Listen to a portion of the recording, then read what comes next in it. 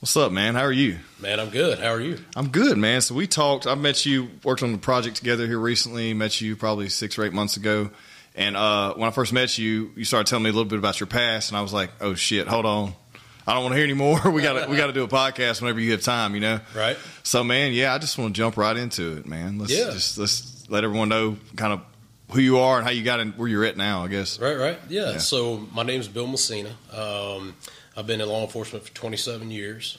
Started out at a local sheriff's department for about 7 years, and had a great time there. Did some good things working the street and working a lot of narcotics interdiction on I-20. And after 9/11, I jumped on the federal side of the house.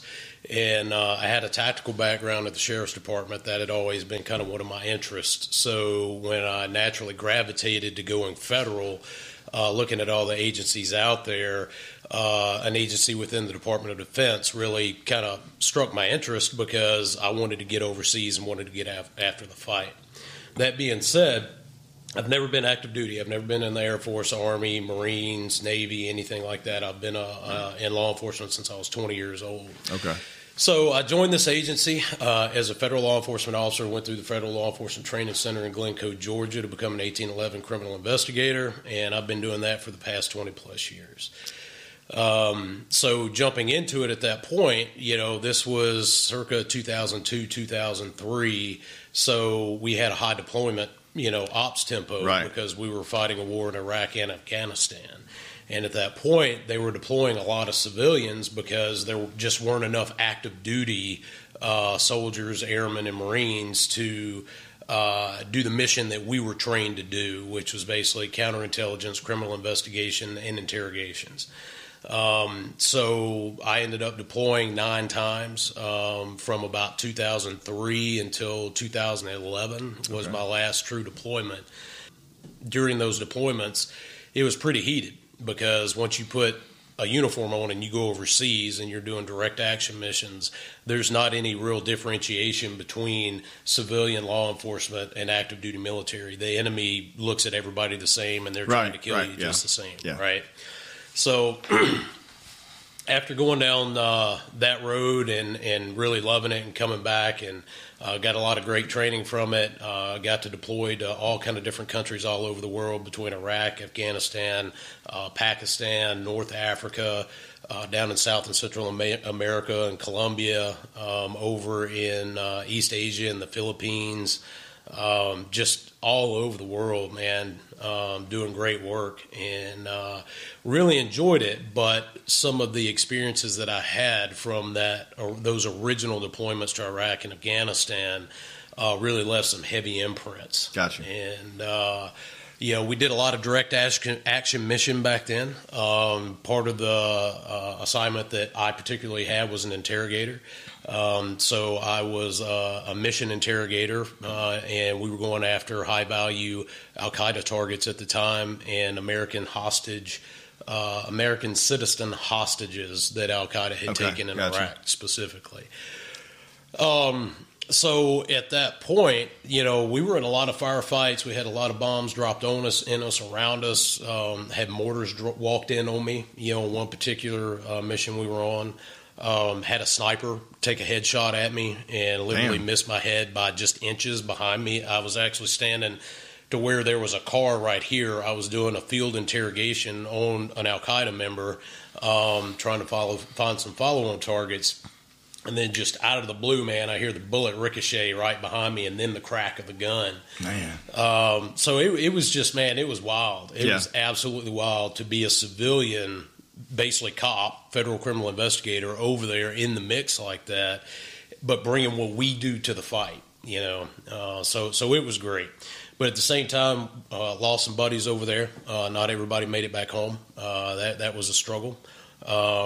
Coming back home and then being in that community that I was in, everybody was the best of what they did. Gotcha. It didn't matter what they did. Everything from being an operator to the guy that swept the floor, you were expected to be the best at what you did. Mm-hmm. You didn't have to be necessarily a jack of all trades, but whatever your area of responsibility was, you were expected to be the best out of it.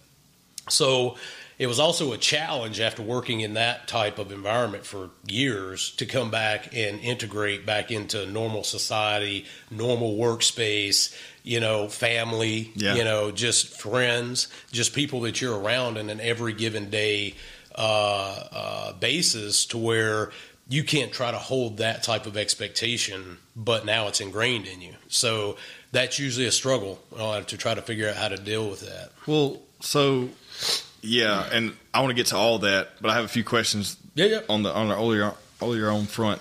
So most people go to the military and then later sometimes they'll transition to law enforcement, but you did it the other way around, where you were in law enforcement X amount of years, and then you went and you were deployed with active military. So, like, how does that work? Like, do you think that having so much field experience, do you think that gave you an edge, like dealing with certain situations? Yeah, absolutely. I would say, so being in local law enforcement, I believe that is absolutely the bread and butter and basis of any type of law enforcement or investigative experience, right?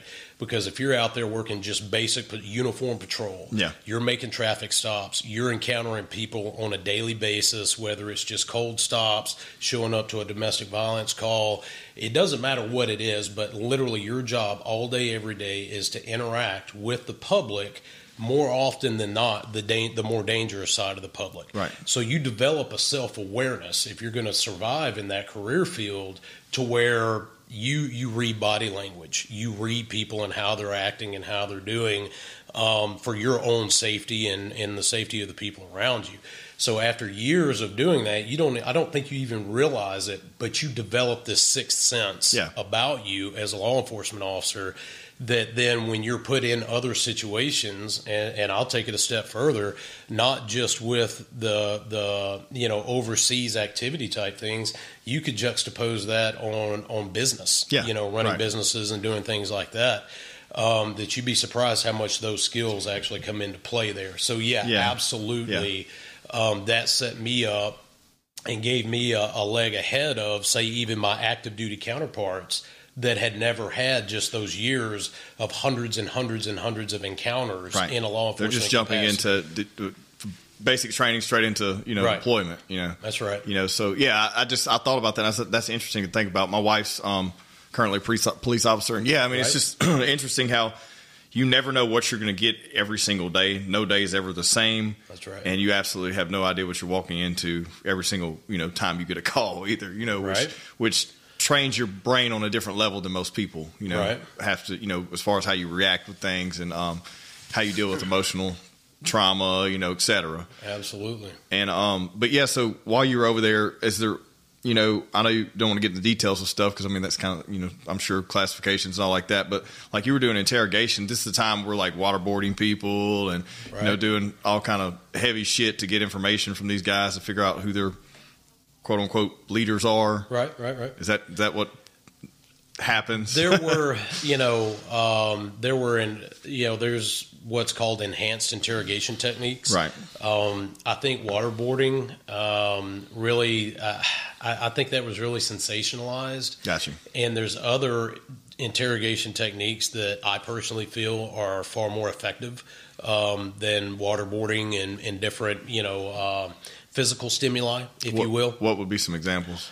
Well, again, that comes down to, let's take it back to what you said a minute ago about being a law enforcement officer on the streets, right? It takes a certain skill to walk up to somebody on a traffic stop and basically get them to confess to you on the side of the road that they've got a couple of kilos of cocaine in the car, right? That's for real prison time. Yeah. But if you're a street officer and you're worth your salt, especially if you're an interdiction or a narcotics patrol, type officer, that's going to be a skill that you develop to be able to read that body language, talk to somebody, basically conduct a field interrogation on them, keeping them calm at the same time. You're not ramping it up as an individual, and you're basically, Jedi mind tricks, if you will, to get this individual in a comfort zone, build a rapport with them to where they literally tell you something that's going to put them in prison. Okay. Right. Interrogation is no different. Okay. You know, whether you're talking about an Al-Qaeda member or anybody else, every individual has different motivations for wanting to tell the truth, you know, and usually someone in a heightened state of fear or a heightened state of pain, you may get information from that individual, but it's probably not going to be highly accurate information.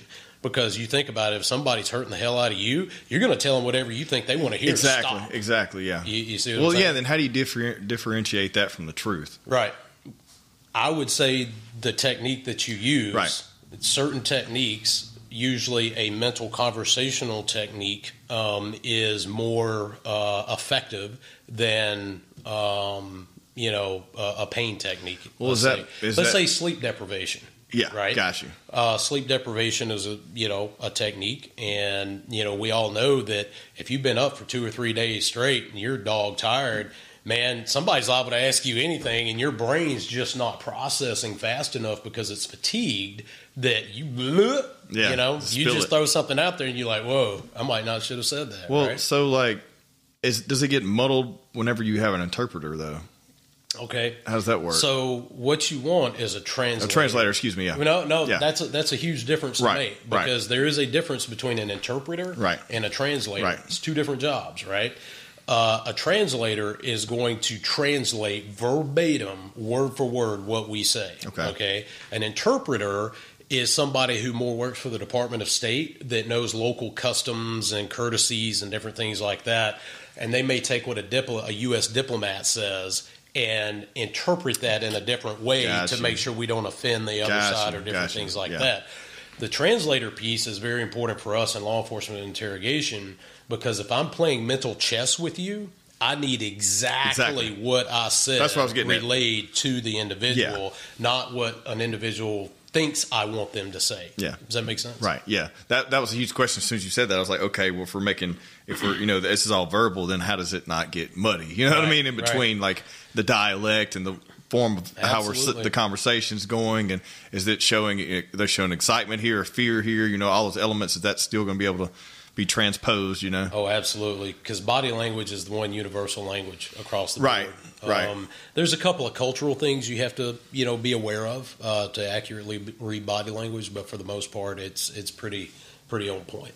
Yeah, because I feel like that, like you said, it's been sensationalized. It makes sense, like the movies in Hollywood where all they show is the gruesome tactics of how you get information from people, and I was like, man, that just can't be all what it looks like. You know what I mean? Right. No, like I said, I think that's mainly movies and sensationalized down that road. Yeah. Well, so all that, going through all those things and, being in basically the height of battle for how many years were you total deployed? You say 7? Yeah, it was about 7 years. Yeah. So like being that, just living with that, does that become a constant to where it's not? Because I've noticed this in life, especially as I get older, and nowhere near any situations you've been in, but just how you live a fast-paced lifestyle and then you slow down, and then what it does to your brain, what it does to your brain and how you react to things. And you may not realize that that's a constant comfort for you that you've lived in so long, and then you get transferred back into, a regular day-to-day. What happens there? Right. Yeah. It can be a rough path. It can be a long, rough path, or it can be a short, rough path if you figure it out and if you adjust fire, if you will, to acclimate to what you need to do. I think, if you talk about high performance individuals, to be in those type of positions, you have to be some type of a high performance individual. Mm-hmm. I'm not labeling myself as that. I've walked in the shadows of giants, man. I've been around some of the most lethal, badass dudes that the U.S. government can produce. I'm not that guy. I was the guy that walked in the shadow of those guys. So, but when you work in that type of environment and then you come back and you have to learn how to apply that to daily life. Okay, you're still going to be a high performance individual. You're still going to be high speed, but you got to figure out how to be a high speed dad, how to be a high speed husband, how to be a high speed friend, how to be a high speed confidant, colleague. Your work environment. You can translate that everywhere you go, You just have to direct that energy and understand that it's just as beneficial or important, and get enough self-satisfaction out of those different places that you put it now, rather than overseas catching the bad guys or trying to rescue American citizen hostages that have been captured overseas. So everybody struggles on their own path,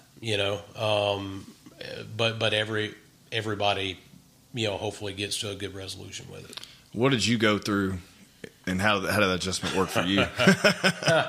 I was probably a little bumpy, Okay. and I would say, dude, my wife is a Spartan wife. Okay, I don't care who you are as a dude. If you don't have a strong woman at home backing you, you're only going to go so far. All right, firm believer in that. So during those deployments or in training, it's not just deployments, it's constant training. So for 6 or 7 years, I was gone 6 to 9 months out of the year from the house, whether it was either overseas location or a training location. I was actually only at home sleeping in my own bed around my family 3 to 4 or 5 months of the year at most. It takes a strong woman to deal with that. It takes strong children to try to deal with that and not break a family apart, right? So when you translate into, how did I deal with it? I would say that, 11 months out of the year, we did what we had to do, right? She did what she had to do as a wife. My kids did what they had to do as kids. And I did what I had to do as a husband and an American citizen serving the people.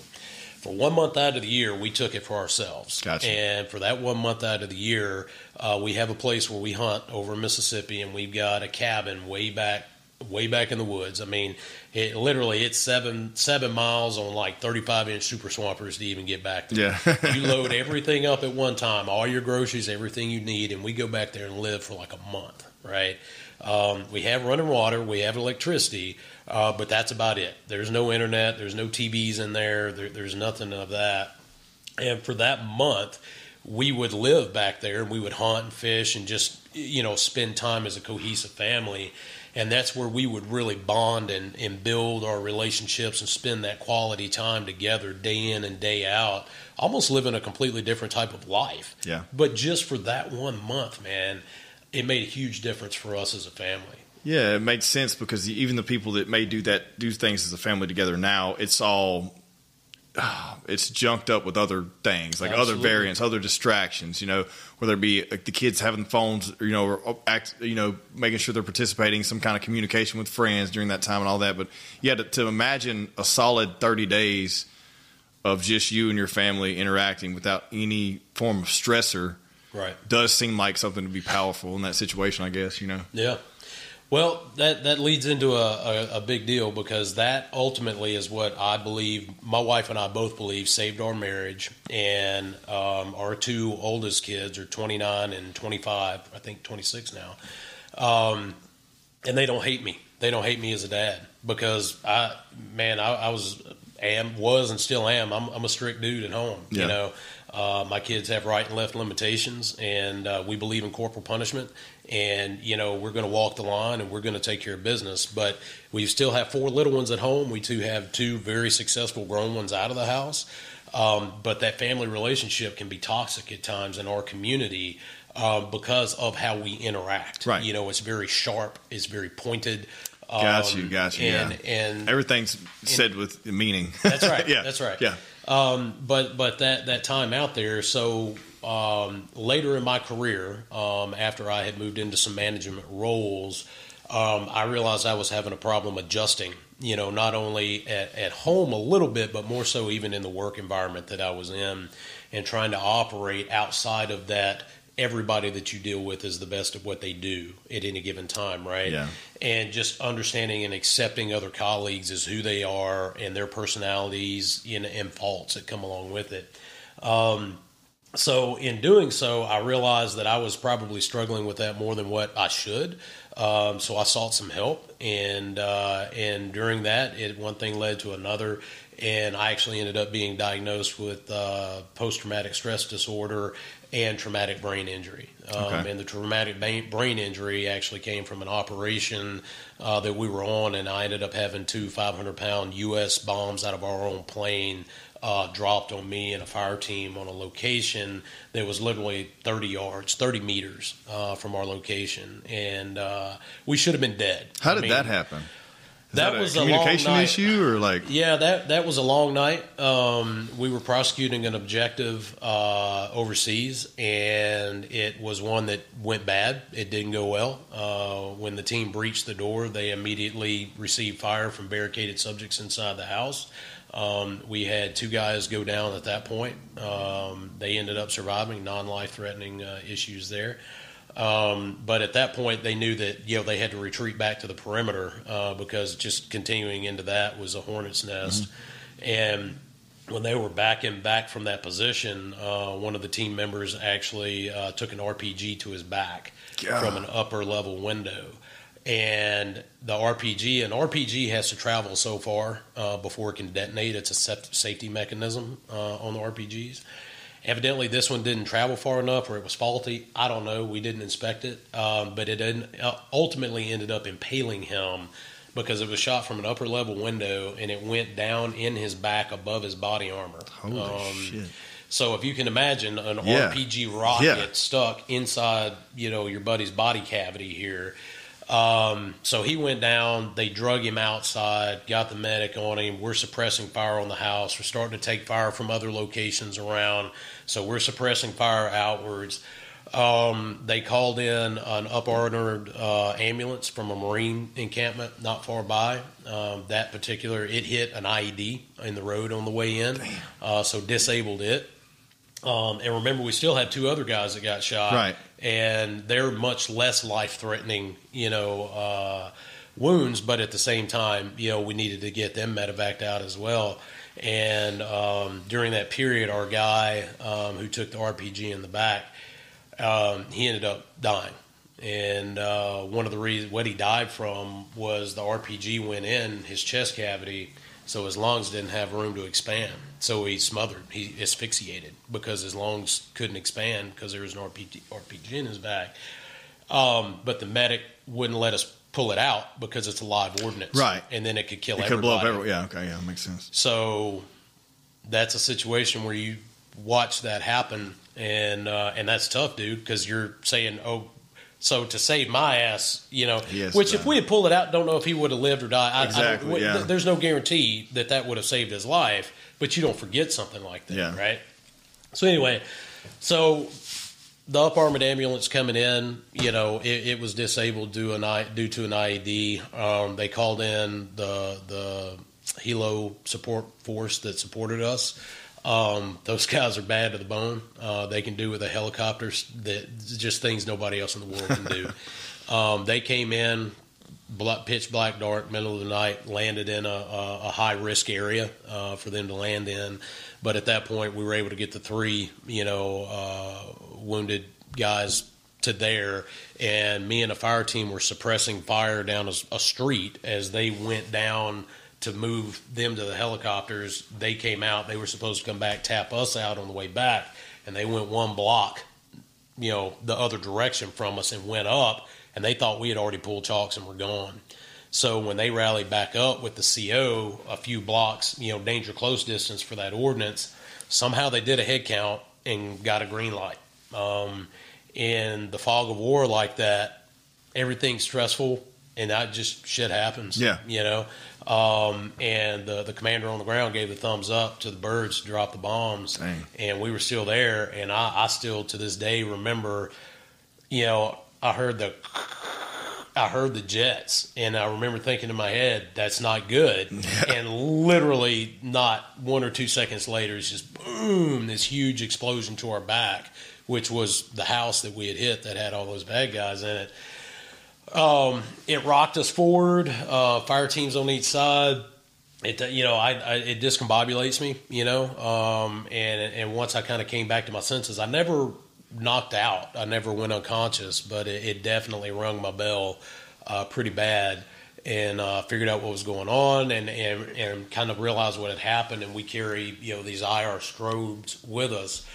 So I reached on the back of my helmet and turned that IR strobe on to let them know, like, hey, we're good guys are here, Mm-hmm.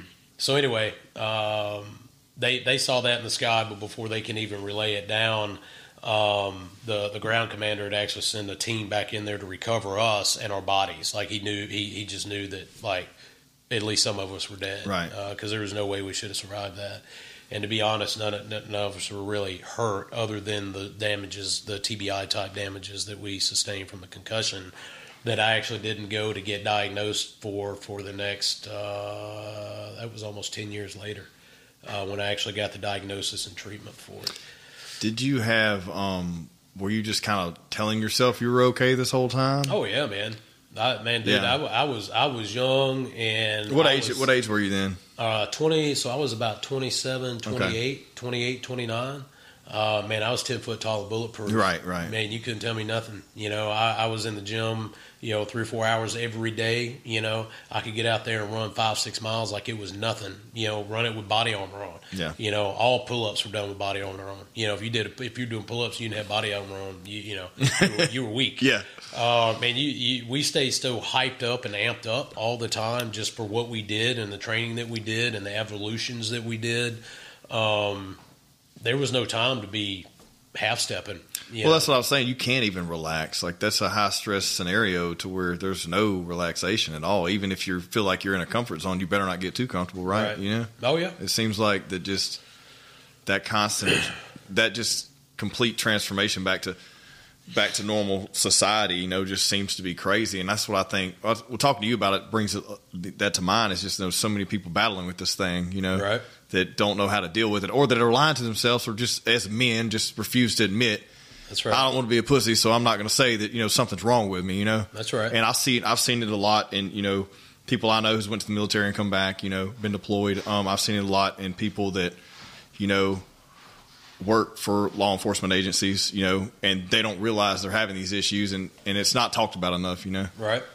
And that's one of the things, I go back to that 1 month of the year that I spent with the family, right? And during the counseling that I received, once I was diagnosed with the PTSD, that came up, the counselor kind of drug that out. It's not something that I was really thinking about to put out there, but the counselor kind of drug it out. And they ended up telling me that, basically I was self-medicating. That's what I unconsciously found to keep my sanity and to try to help keep my family together. And that was a real epiphany for me, because once I realized it and I looked back on it, hindsight's so much clearer. Yeah. And probably a more mature mind, overall. And I realized how much that did help me. My wife and I were both like, we've got to help other people with this. This is a big deal. This can really change lives. And in 2016, we actually started a nonprofit called Conservationists for Persons with Disabilities. And through that nonprofit, our mission is to provide outdoor therapeutic recreation for disabled persons, but we primarily concentrate on law enforcement and first responders. And the reason that's our target audience is just like me. So for our active duty military, there's a lot of safety nets for those guys and gals as they go through their careers, because they're expected to be exposed to that type of of war and that type of in-depth of nasty activity, if you will. And for us civilians, there's none of that. There was no safety net. I was never post-deployment put through a process to figure out, did something mentally break or get damaged in me, or physically with TBI. There were no questionnaire. I mean, literally nothing. We were redeployed back home, put into our home unit, and expect, just go to work like normal, right? And once I realized how scary that is, just not for me in DOD piece, but just in law enforcement as a whole, I love our veterans and I'll support them. They're my brothers and sisters that I've walked with for over 20 years in my professional life at this point. But there are just tons and tons of programs and funding out there for them to help support them, and I want them to get every bit of it that they can. But I do realize that our law enforcement community is very much underserved in that same piece, because we are those quiet professionals that like you said, the men and women of law enforcement, there's an expectation that you just come to work and deal with what you deal with, and you come home because that's what you get paid to do. And you're supposed to just shut it off, right? Right. And how does it bleed into? And that's another thing. I don't even know if you, being an advocate for this. I don't know if you have any of these percentages or numbers off the top of your head, but like, how does it? What would you say if you had to, you know, at least take a guess on how many people were affected, you know, percentage wise? Right. That I don't have any numbers off the top of my head. Right. They are on our website Right. at CPD. I think it's cpd.org. We do have them out there on our website, but they are actually higher than the active duty military side of the house as far as suicide and divorce rates within law enforcement. It's not tracked as closely because if you think about it, all active duty military, other than National Guard and Reserve, is on the federal side of the house. The feds have a lot more money to track things like that. Yeah. When you start talking about small police departments, small sheriff's departments, small city marshal, you know, offices and things like that, nobody's really tracking, you know, the suicides and divorces and different things like that occur within that community to really show the numbers on a grand scale like you can with the active duty military. Yeah. So I don't have those numbers, but I can tell you they're really high. Yeah, I mean, I would assume so, and like we've talked about this stuff, you know, on this show and with multiple people, like that lack of funding, like this whole bullshit we just went through over the past 2 years, and on the political front of, you know, saying defund the police officers, they're already defunded. Right. They don't get enough funding as it is unless you're in a huge metropolitan, you know, department. Then they're getting adequate funding sometimes, I would think, but there's still no funding for the psychological side of it. Right. You know, there's no training for, you know, how to react in certain scenarios after you're in that, you know, aside for what you qualify once a year with a gun, right. But you're not sitting down with the shrink, you know, or anyone like every year and running some kind of panel, you know. Right. I mean, maybe at the larger departments, but I know that not here, you know, not in rural areas, you know. Right. And that's something that's like doesn't get talked about enough, right? Yeah. And I feel like you guys are pushing awareness for all these things, but I just wanted to bring that up because I know that's an issue. You know, a lot of times there, you know, people expect so much from a police officer, especially just a local, you know, one that's on patrol, because they just, I guess they see them as someone who's more qualified than the regular civilian, which in most cases they are. Right. But they're still not adequately, you know, equipped as they should be, in my opinion. You know what I mean? Well, if you get into the psyche of a law enforcement officer, if you think about, number one, my late father, one of the things he told me early in my law enforcement career, and he wasn't a cop. He wasn't law enforcement. He was an engineer. Okay. So he said something really profound that very early in my career that's always stuck with me is being a law enforcement officer, especially uniform patrol, no matter how mundane a call you go to is, literally the person who called you there dialed 911 to get you there. Right. And at that point, that is the most important thing going on in their world, right? And then you look at it, so that's how you should treat them. That's ultimately what he was telling me, was be compassionate for the people that you come in contact with, because after my first few years of law enforcement, my father realized the tragedies and the human evil that I was being exposed to on a daily basis, when at the same time being a public servant and having to, you know. You think he saw that just in the way you changed and interacting with him? I wouldn't say interacting with him, but interacting in general. Gotcha. I Like think just watching you? Absolutely. And I'll give you an example is, you know, just like you said, a regular patrol officer, they get one call and it's to the local emergency room to go in there, and there's a 6 or 7 year old female child in there that's been sexually assaulted by a family member or a neighbor or somebody like that. And I mean, tragically, you know, to where that child is probably mentally and physically damaged for the rest of their life. Yeah. As much of a professional as you want to remain, there is an emotional state that seeing something like that puts you in that you as a human can't control. All right. You can disguise it, but you can't control it. All right. But your job is to document that, take the best report that you can, hand that over to the investigators so that they can use the judicial system to try to get that child justice. Right. That's your job. Right. So you take that report, you document it, and you get detectives up there and you do your job. You go back 10-8, and the next call that you get is from somebody in the more upscale part of town that is mad as a wet hen because their neighbors next door are playing the music too loud. Exactly, yeah. Okay? Yeah. Literally, 20 minutes ago, you were dealing with this child who was physically assaulted to the point of irreparable damage, and now you're dealing with another citizen of the community who the most important thing in their life is this loud music next door, and they expect you to handle it. Yeah. The human in you really wants to give this individual a tongue lashing that they have no idea what is important in life right now, and they should just really be happy that they have a roof over their head and this really isn't a big deal next door, right? Because of what you just saw, but that's not how you handle it. The expectation as a law enforcement professional is that you handle that citizen with kid gloves and make sure that they understand that you are responsive to their concerns and do what you can with this neighbor next door about turning this music down, okay? And you deal with that day after day after day after year after year, okay? I don't care if you're Superman, that changes you. Of course. Do you think it creates some type of numbness that you can't, like, treat? You know what I mean? Like, I feel like that you're going to be changed for life, you know? I think it's up to each individual, each law enforcement professional to give themselves, figure out what their self-care is along the way to keep that from happening. Hopefully it's not the bottle. Hopefully that was something I wanted to bring up. It's not the pills. Yeah. Hopefully it's a more constructive way to get there, whether it's gym time, whether it's hunting and fishing, whether it's coaching little league, find a way to break out, because, what we end up doing is we all gravitate towards each other and we have this dark humor and we make these jokes about things that normal people no one else like, understands. Yeah. Holy cow. How is that even funny to you? Yeah. Right. But that is a coping mechanism that we use to deal with that stuff.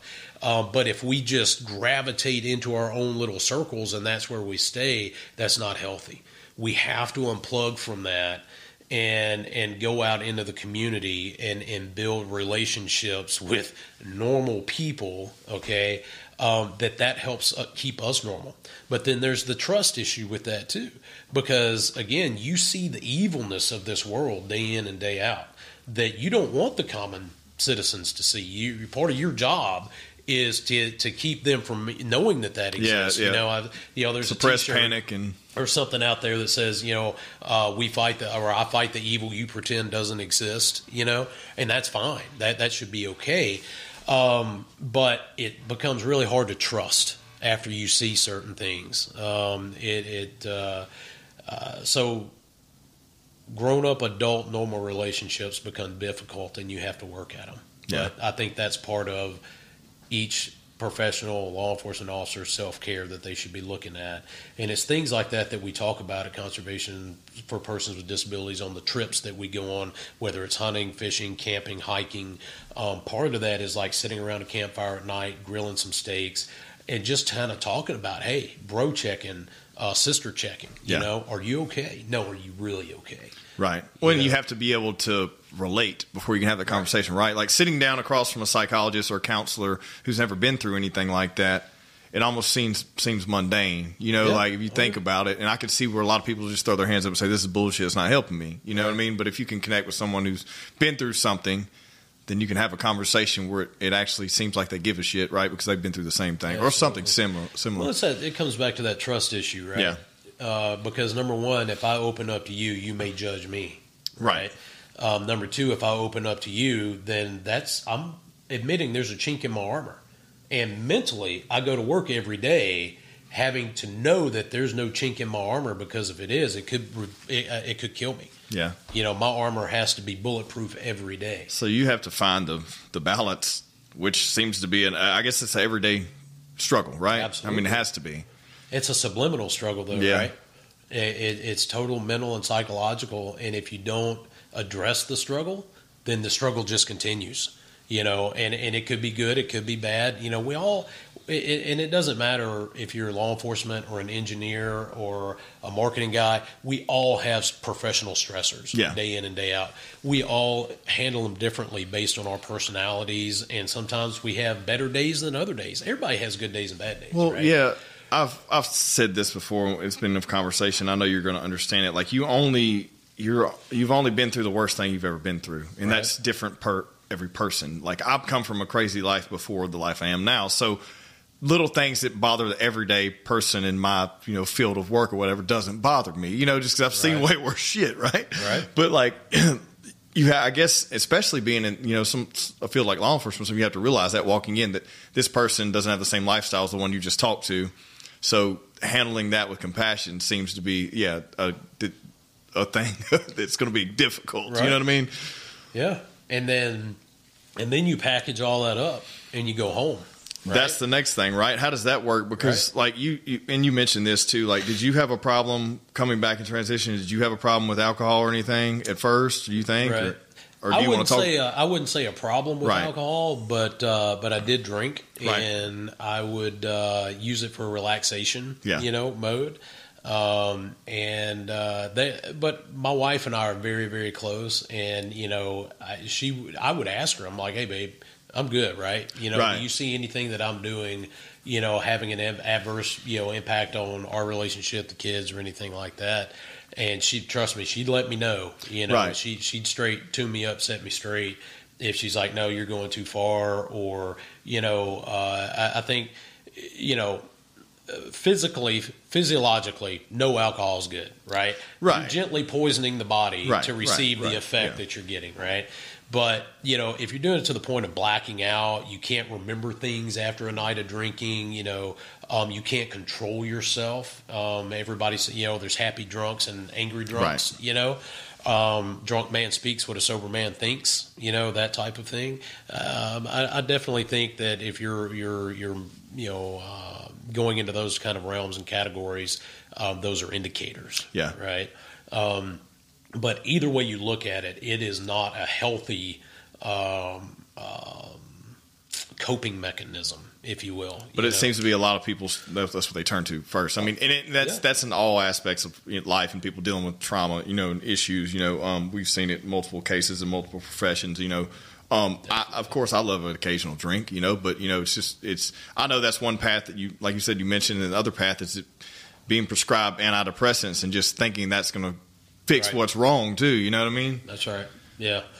That's not a healthy one, and I've never been a pill guy. Yeah, I'm very fortunate for that. Yeah. I've just, even as a child, grew up the house we grew up in, natural remedies a lot and stuff like that. So I've never had to fight those demons. But I know, again, for me, it's the outdoors. Yeah. That's what I always come back to. How did you know that though? Did you relate that back to growing up and saying this is something? Well, I grew up in kind of a rural Mississippi setting. Yeah. And so the outdoors hunting and fishing was natural to me. It was a part of our DNA of who we were and what we did, and bragging rights at school and different things like that. But because of it at an early age, I learned to appreciate the serenity of the woods, being by yourself in the outdoors, or being with a good friend in the outdoors and just enjoying God's creation, right?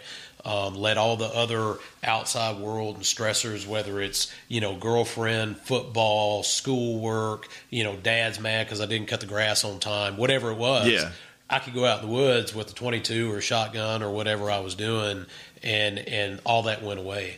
So I think that was ingrained in me at an early age. So I just naturally gravitated towards it, and I've always been there, and I think my kids have grown up around it, so now they do the same thing, and I see that. So I think it's all to what you're exposed to in life. And I say again, my thing's hunting and fishing, right? Yeah. But at CPD, we don't just concentrate on that because not everybody grew up doing that, right? But camping, boating, ATV riding, trail running or walking, just anything that gets you out in the outdoors, that's the reason we plan our activities in such a wide breadth of the things to do out in the outdoors. Yeah, and I think that's something that's important. I grew up doing those things, as you said, same thing with me, and I've gotten in a busy state of my life the past probably 8 years, and probably still for the next 5, like to where I haven't really longed for that, but I feel it. I feel it coming to where I want to start slowing down. Right now, my vice is barbecuing and stuff. Or that's what I do a lot on the weekends.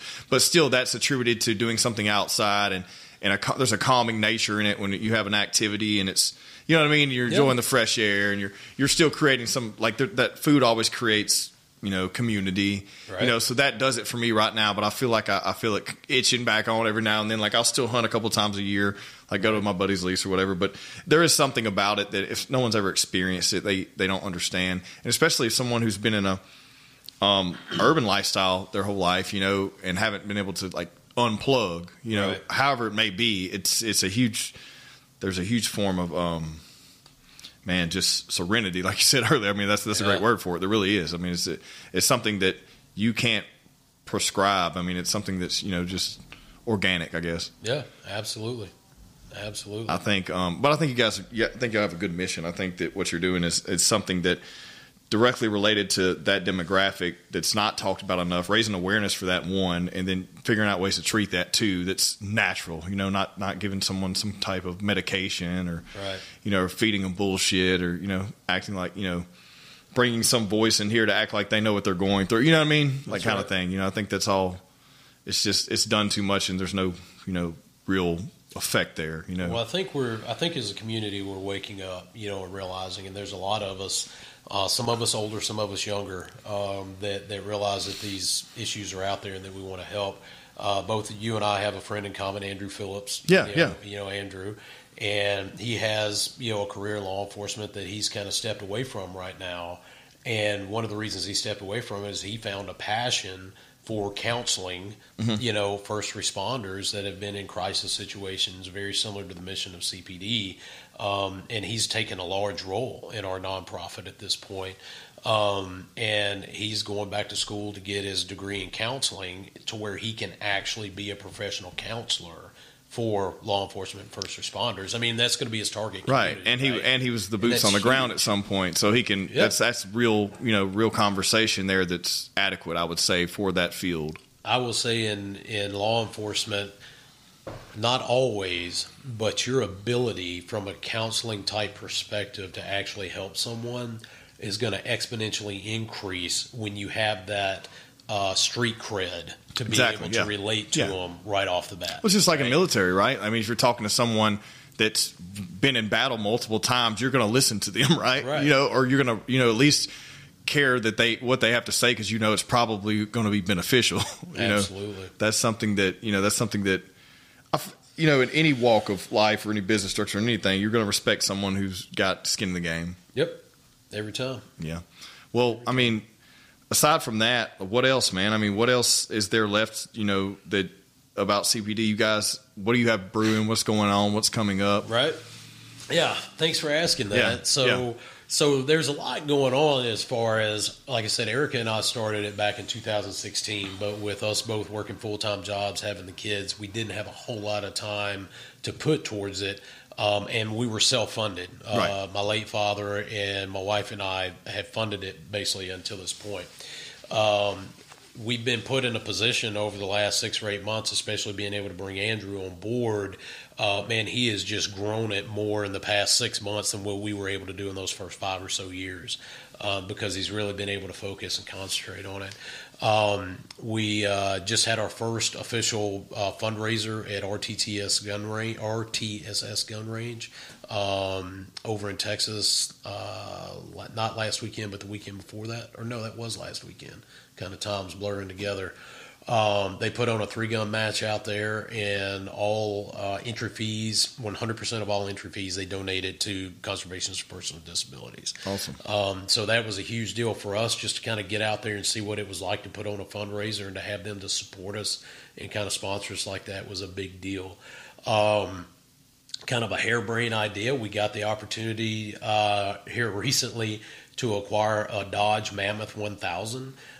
Which, for the viewers who don't know, that is a Dodge 1500 four-wheel drive pickup truck, right? The TRX edition, right, that has their huge Hellcat motor in it from the factory. So from the factory, it has like 702 or 703 horsepower, which is that's insane. That's a fast truck, okay, for a four-wheel drive. But just like always, there's a place down in Texas called Hennessy Performance. Yep. And Hennessy takes these Dodge TRXs and they do all kind of performance work to it to turn it into a 1,000 horsepower truck. They put a larger supercharger on it. They upgrade the upper and lower pulleys. They upgrade the belt. They upsized the fuel injectors. They reprogrammed the motor, the computer on it. And literally, the truck that we have dynoed at 1,012 horsepower at the rear wheels. Yeah, that's insane. So you're talking about a half-ton truck on 37-inch mud tires that will smoke a Z06 Vet. Yeah, that weighs like, what, 7,000 pounds? Yeah, it's ridiculous. A vehicle that big and that heavy has no business being that fast. It's insane, though. But it is bad at the moment. Yeah, that's awesome. But that said, we had the opportunity to acquire it for the nonprofit, and we bought it. I mean, we had to buy the truck, but we bought it under market value. And what we're trying to do is have a kind of a sealed bid. Not raffle, but like an auction. Sealed bid auction for the truck to really bring in what we're looking for is a big corporate donor, right? That at the end of the year, that the way it's going to work is whoever gets the truck is going to get it. Whoever makes the highest contribution and donation to the nonprofit, right? So, number one, we're a 501c3, IRS, nonprofit, so that money can be tax deductible, towards their personal or business income. But on top of that, this is 2022, so this is the last year of the Trump accelerated depreciation plan. Okay, Yep. So when he came in 2016, he began the accelerated depreciation to try to help boost the economy. But ultimately, what that means is somebody could come in and buy the Mammoth through the donation and write 100% of that off in their business expenses this year in 2022 tax year. So we feel like this is a real opportune time to go out there and get max funding for the truck. So these trucks right now, last time I checked, you can't buy one. There's a waiting list at Hennessy if you actually want one of these trucks, and the market price for the one that we have is $200,000. That's insane, man. It's a straight hyper truck. Yeah. But that's with the Stage 2 off-road kit and the Mammoth 1000 package. So it basically has the top of the line of everything that Hennessy Motorsports offers to enhance the Dodge TRX. Yeah. Truck has 324 miles on it. It's basically brand new, and those miles were actually put on it by Hennessy Performance on the dyno, on the dyno, and doing the track testing that they do for the vehicle. So it has literally no road miles on it, or owner miles, if you will. So that's what the truck would cost if you went to buy one, if you could go buy one today. And we're actually hoping that the donation exceeds that because somebody actually has a passion for our cause at the same time. And they realize that it is a donation that is tax deductible, comes off the top, and they can do accelerated depreciation. It's a win-win all over because you're getting the truck that you would have to wait a year or two on. That's right. You can write it off and you can donate to a cause that you care about, So it's a win-win all the way around. Yeah. So I don't want to name any of them right now because nobody's officially signed up, but we have some Dodge dealers that are looking at coming on board, helping us with their marketing. The vehicle probably would be kept in their showroom, maybe transferred a couple of times. Right. But that's a big deal. Another one is we have recently acquired CPD Ranch in Casilla, Mississippi. That's Tallahatchie County, Mississippi. It is 847 acres. And it has a 9,000 square foot, 12 bedroom, 13 bath lodge. So each bedroom has its own in-suite full bathroom. And this is an opportunity that we had to pick this up to support the mission of the nonprofit. Before, we would bounce around, and we'll still go to different locations, but this is where we're actually going to plant our Conservations for Persons with Disability flag, to where we have a property that we control the schedule of. We don't have to compete with other nonprofits or other organizations doing work. We can come in with our groups on their time when it's convenient, so that we can, serve as many people as we possibly can. I can't tell you how excited we are about this. It is a once in a lifetime type opportunity that just we've been looking for it, but really didn't realistically have a path to success with it. Because it's a huge financial milestone to try to pick something like that up. And it kind of came to us, and the Lord opened the path of financial, and we had a bank that backed us, and we were in a financial position to where we could pick it up. Kind of a funny story, or maybe this is just how I feel about it. I don't know. But this property was it was on the open market for sale. It wasn't a distress sale or anything like that. But it was actually owned by the U.S. Marshal Service. Okay. Because it was seized by someone who was doing things that they shouldn't have done. They basically defrauded the government out of a lot of money. So the document said to the tune of like $500 million. Gosh, okay. It wasn't just this one individual. Right. It was multiple individuals that were accused of doing this and that were ultimately convicted. So as the U.S. government often does, anything gained with illicit funds, they come back and they seize it. So this property was actually seized by the U.S. Attorney's Office through the U.S. Marshal Service and put on the market for sale. And that's where we actually picked it up. So I find it a little ironic that I spend 27 years putting bad guys in bad places and trying to hold the line for the citizens out there. And then at this point in juncture in my life, the Lord opened this door and almost put it out here on this silver platter to be able to pick this up in front of us from the fruits of criminal activity that law enforcement caught, successfully prosecuted, and now we have the opportunity to use that for the good of law enforcement first responders. Yeah. That's pretty awesome. That's ironic. It worked. I mean, that is. And so and also in Mississippi, that's interesting too, where it's back to where you grew up and where you guys were retreating to once a year too, right? Yep. How close is it from where you were? So it's about 2 hours north of where I grew up in Vicksburg, Mississippi. Okay. So that's got to make it bittersweet too, right? It's just like one of those things where it works out pretty well all the way around. Absolutely. Yeah.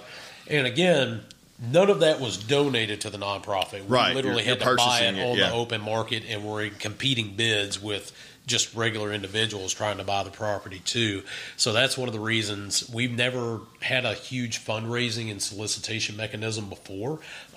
But that's how you and I ended up meeting was, with your marketing company. We were like, man, we've got to get out there and shake the bushes because we just grabbed the grizzly bear. We got to wrestle it down to the ground now, right? Yeah, we got to pay for this thing now. That's right. Yeah. So now we are actively out there, looking for supporters and trying to really get our mission out there to find other people that are passionate about supporting the law enforcement community. And let me say, law enforcement, that's our primary goal, right? But it is conservations for persons with disabilities. We've had disabled family members in our family before, and one, my cousin Tony, he's passed away now, but Tony was disabled his entire life, right? His parents handled him until they passed away. When they passed away, my parents took him and, they had him in their home until he passed away. But seeing the stress that causes on a family, man, they need help too. Yeah. From the outside looking in, people who are fortunate enough not to have any disabled family members really have no idea how stressful that is as a family and how beneficial having a place like CPD Ranch to be able to come with their family member, let their hair down, not be worried about where they're going and how they're going all the time, and unplug from those stresses of the world, the work, the school, the therapy, different things like that, and just come out there and relax for a little bit. We're very passionate about that as well. So I want to make sure that the viewers really know that is an open door of individuals that we're helping as well. Yeah. There's that's something that people don't think about. Yeah, it's not only, like you said, it's not only stress, and the individual itself having those disabilities, but on the family, and then them never having a getaway from that, because that's your whole day plus someone else's that you're having to compact into 24 hours. It's like you're basically two people living. It's crazy to think about. Just being around that stuff. Seeing some family members I've had deal with that. It's a lot. It's a lot, man. And it takes an entire family to be there, right? Yeah. And it's the same thing for the law enforcement and for any disabled person that we help through CPD Ranch. That's a little bit what differentiates us from other organizations out there doing similar missions is, the family isn't usually involved. It's the disabled person, right? Or the veteran, that kind of a one-on-one thing. We really want people to come with at least somebody Well, right? it makes sense, right? Because spouse, a friend, whoever, because we want them to, number one, have that comfort zone of having their battle buddy, if you will, there with them. But part of what we're doing is trying to show them how beneficial this can be, so that they can go back home and they can try to replicate the same thing, right? They're always welcome to come back on future trips. But if it's give a man a fish or teach him how to fish for a life, feed him for a lifetime, exactly. right? We want to feed people for a lifetime and show them the benefits of this outdoor therapeutic recreation. That it's just as simple as, man, if you were having a rough day here and you were stressed out about work or family or anything going on, literally you could go out back and just sit in the grass and eat a sandwich for lunch, and just doing something that simple. People be surprised how much it would de-escalate the stress within them. Yeah. So, well, I think you guys got a good mission, man. I'm excited to be able to, contribute to this, and also have you on here to hear about all this, because I think it's something that, as I've already said like 5 times, I'm going to say it again, it's not talked about enough. I don't think you can talk about issues of this, magnitude enough. Right. I think that any type of information that's given, and a lot of people too, like, you're someone who has experience. You've been in the field of battle. You've been in the field of law enforcement, and those people who may not can hear anyone talk about it, but when they hear someone that's been through it and came out on the other side, I think it's important, and it also may ignite a fire within them that it wouldn't coming from someone else, right? Right. I think that's something that's important. But yeah, man, I appreciate your time today. So everyone can go cpdoutdoors.org. Right. And then you guys are on Instagram, Facebook. That's right. Website. And then you have all these things coming up that they can find out about. Check us out. There's going to be a lot going on. We're going to have events coming up. We're going to be looking for nominations for individuals to come on some of our trips. And then, this is just an outreach piece thing. We appreciate you having us on here for the visibility as well. And any of the viewers out there that, find our mission, check our website out, send it to, your corporate friends or anybody who this time of the year could support a cause like us, and hit that donate now button and help us out.